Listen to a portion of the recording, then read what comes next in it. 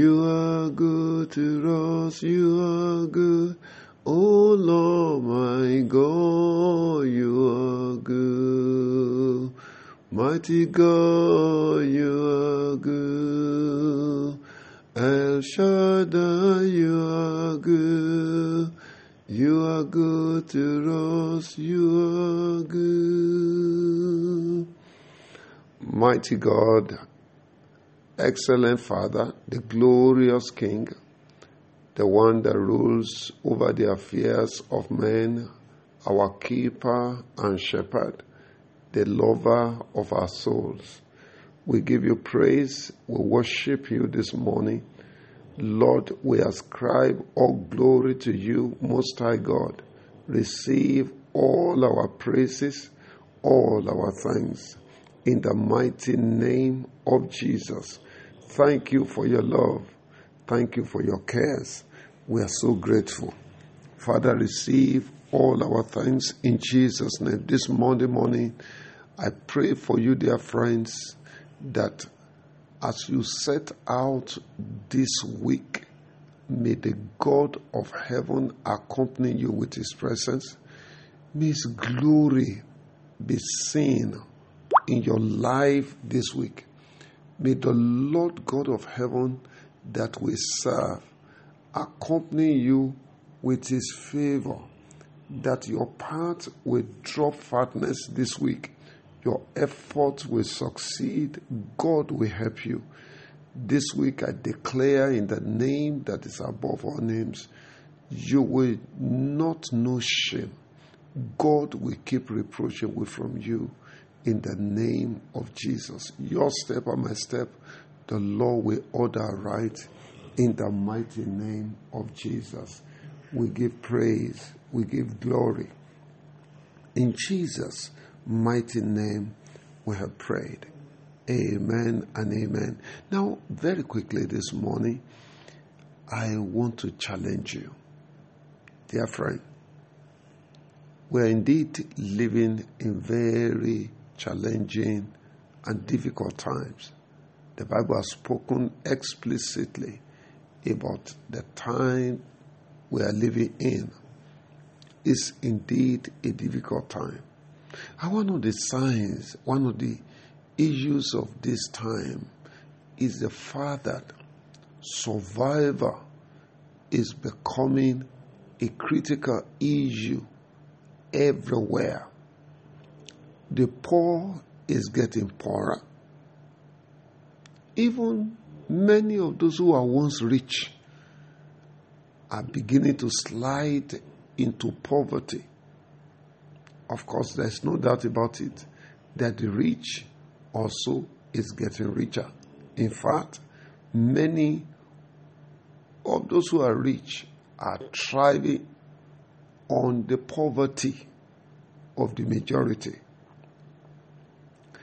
There are people whose increase is tied to the crisis of many lives. And it's very unfortunate in our days that this is happening. Now we are believers, and the Bible has so much to tell us about the kind of persons we ought to be in times like this. Now, in 1 Timothy chapter 6, in verses 17, 18, and 19, it says, "Charge them that are rich in this world, that they be not high-minded, nor trust in uncertain riches, but in the living God, who giveth us richly all things to enjoy, that they do good, that they may be rich in good works, ready to distribute, willing to communicate." In verse 19, laying up in store for themselves a good foundation against the time to come, that they may lay hold on eternal life. This was a charge given by Paul to Timothy, is it wrong for a believer to be rich? No, sir. It is the delight of God to make us rich. In fact, the Bible says is the one that gives us power to make wealth. Deuteronomy chapter 8 verse 18. It said it gives us power to make wealth. It's part of our salvation package. The Bible says Jesus made himself poor so that we might become rich. All right? It is the delight of God, even as pastors, that we should prosper. The Bible says in Psalm 35 verse 27 that God delights in the prosperity of his servant. Beloved, God wants you to be rich. And by the grace of God, you will be rich. Poverty is not a gift, is not a good gift. It is not to be embraced by Christians. We should wage war against poverty through intelligent workings, all right, diligent service, all right, doing something to bring streams of income into your life. God wants you to be rich. God gives wisdom. He gives power. He gives talent, gifts that can make us rich if we are diligent. The Bible says the hands of the diligent shall bear rule. So nothing is wrong for believers to be rich, particularly legitimately. God wants you to be rich. And it is my prayer this morning that God will break the yoke of poverty in our lives in the mighty name of Jesus. However, what is the essence of being rich? All right? Why is it that God empowers people? Of course, God also made us to know that the poor will always be amongst us. It's not really, sometimes circumstances of life will make an individual to be poor. But those who are rich, the Bible says, God wants you to enjoy your riches. In that verse 17 of the book of 1 Timothy chapter 6, he gives you richly all things to enjoy. But is it all about ourselves? The Bible says, those who are rich, that they should do good. And they should be rich in good works, ready to distribute, and willing to communicate, willing, ready, joyfully to give out. God wants us to become distributors of goods. He empowers you and me to be rich, not for ourselves, but God is empowering people financially, materially, so that he can make them distributors of those goods he has bestowed upon us. God is looking for treasurers, people whose riches will enrich other lives, those whose goods will make great other men. All right? I believe God delights in blessing people so that they may become a blessing. That is God's intention from the book of Genesis chapter 12. All of God's intention for Abraham and his seed is that he will bless Abraham and his seed so that they will become a blessing. In fact, God said that through us, the families of the earth should be blessed or will be blessed. So if God blesses you, it is not because of you. It is because of several others around you that need to be empowered. Beloved, the Bible says we should be rich in good works, ready to distribute, willing to communicate. That is God's delight. That is God's intention. And I believe this morning God wants me to awaken our interest in these.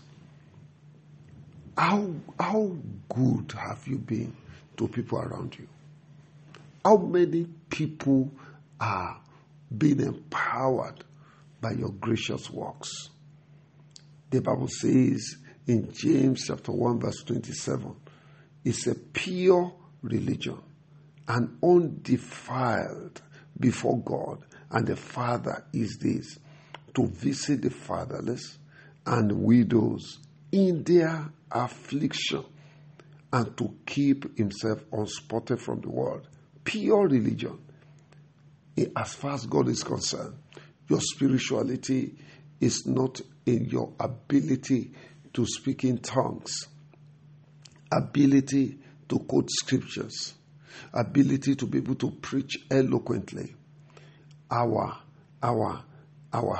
real spirituality is to be seen in how much we impart others. He said it is to visit the fatherless and the widows. These are the generations of people who are helpless, people who are in crisis, and God wants you to visit them. I remember reading a beautiful and touching story very, very recently about a young boy, 15-year-old boy, who went to a store and stole bread and cheese. And the security caught him. And in the bid to arrest him and so that he would not escape, a shelf was broken. So they held him very firmly. And then the police were invited. The young boy was handed over to the police who took him to court.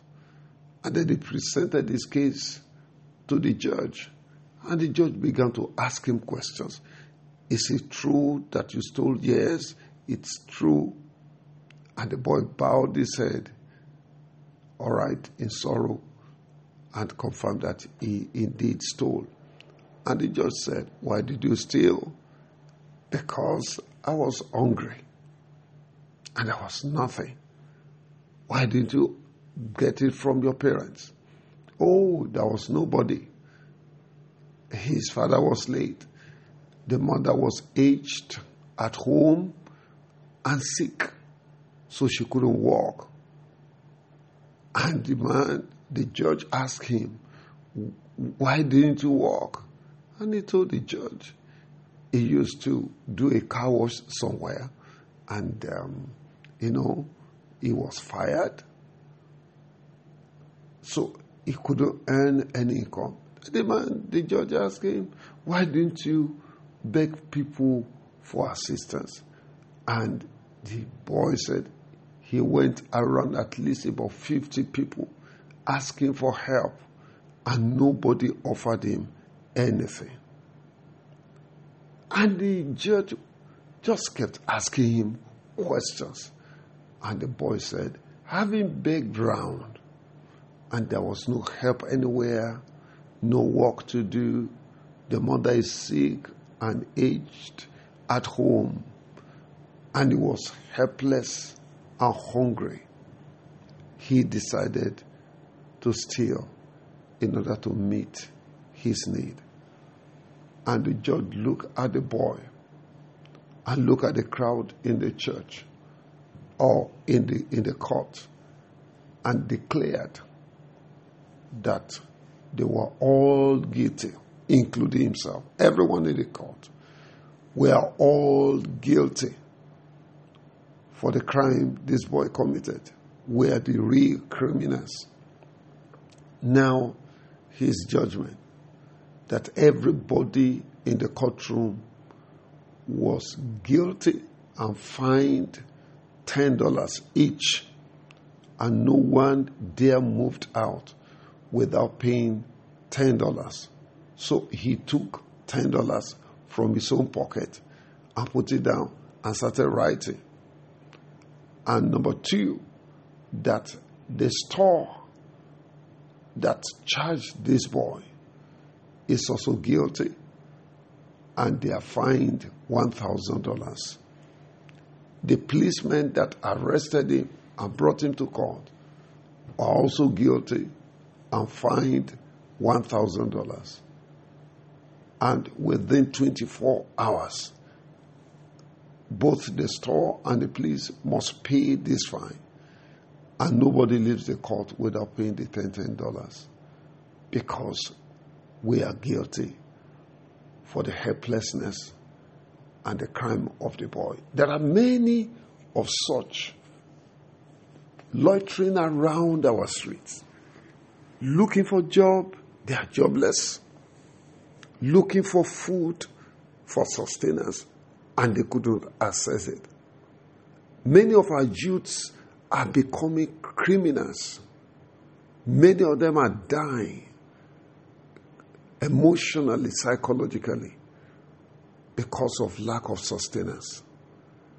We are all responsible. The government, the rich in the society, various leaders in different places in the community. If all of us have really embraced the attitude of being good, our society will be better. I want to challenge you this morning, beloved, this week, make someone glad. In fact, by the grace of God, we're going to look into more scriptures that speaks, that challenges us in this area this week. We want to wake up. I desire an awakening in every one of us. Let's impact someone. Be a blessing to somebody. As I'm talking to you this morning, I plead with you, don't sleep today until you have given someone a reason to smile. Let someone know that God still loves. Let someone know that God cares by the touch of God's love through you. I believe this week the God of heaven will favor your cause as you do this in the name of Jesus. Don't forget, blessed are those who are merciful, and they will obtain mercy. Good morning. I'm your brother and friend, Sunday Away. Do have a fruitful week in Jesus' name.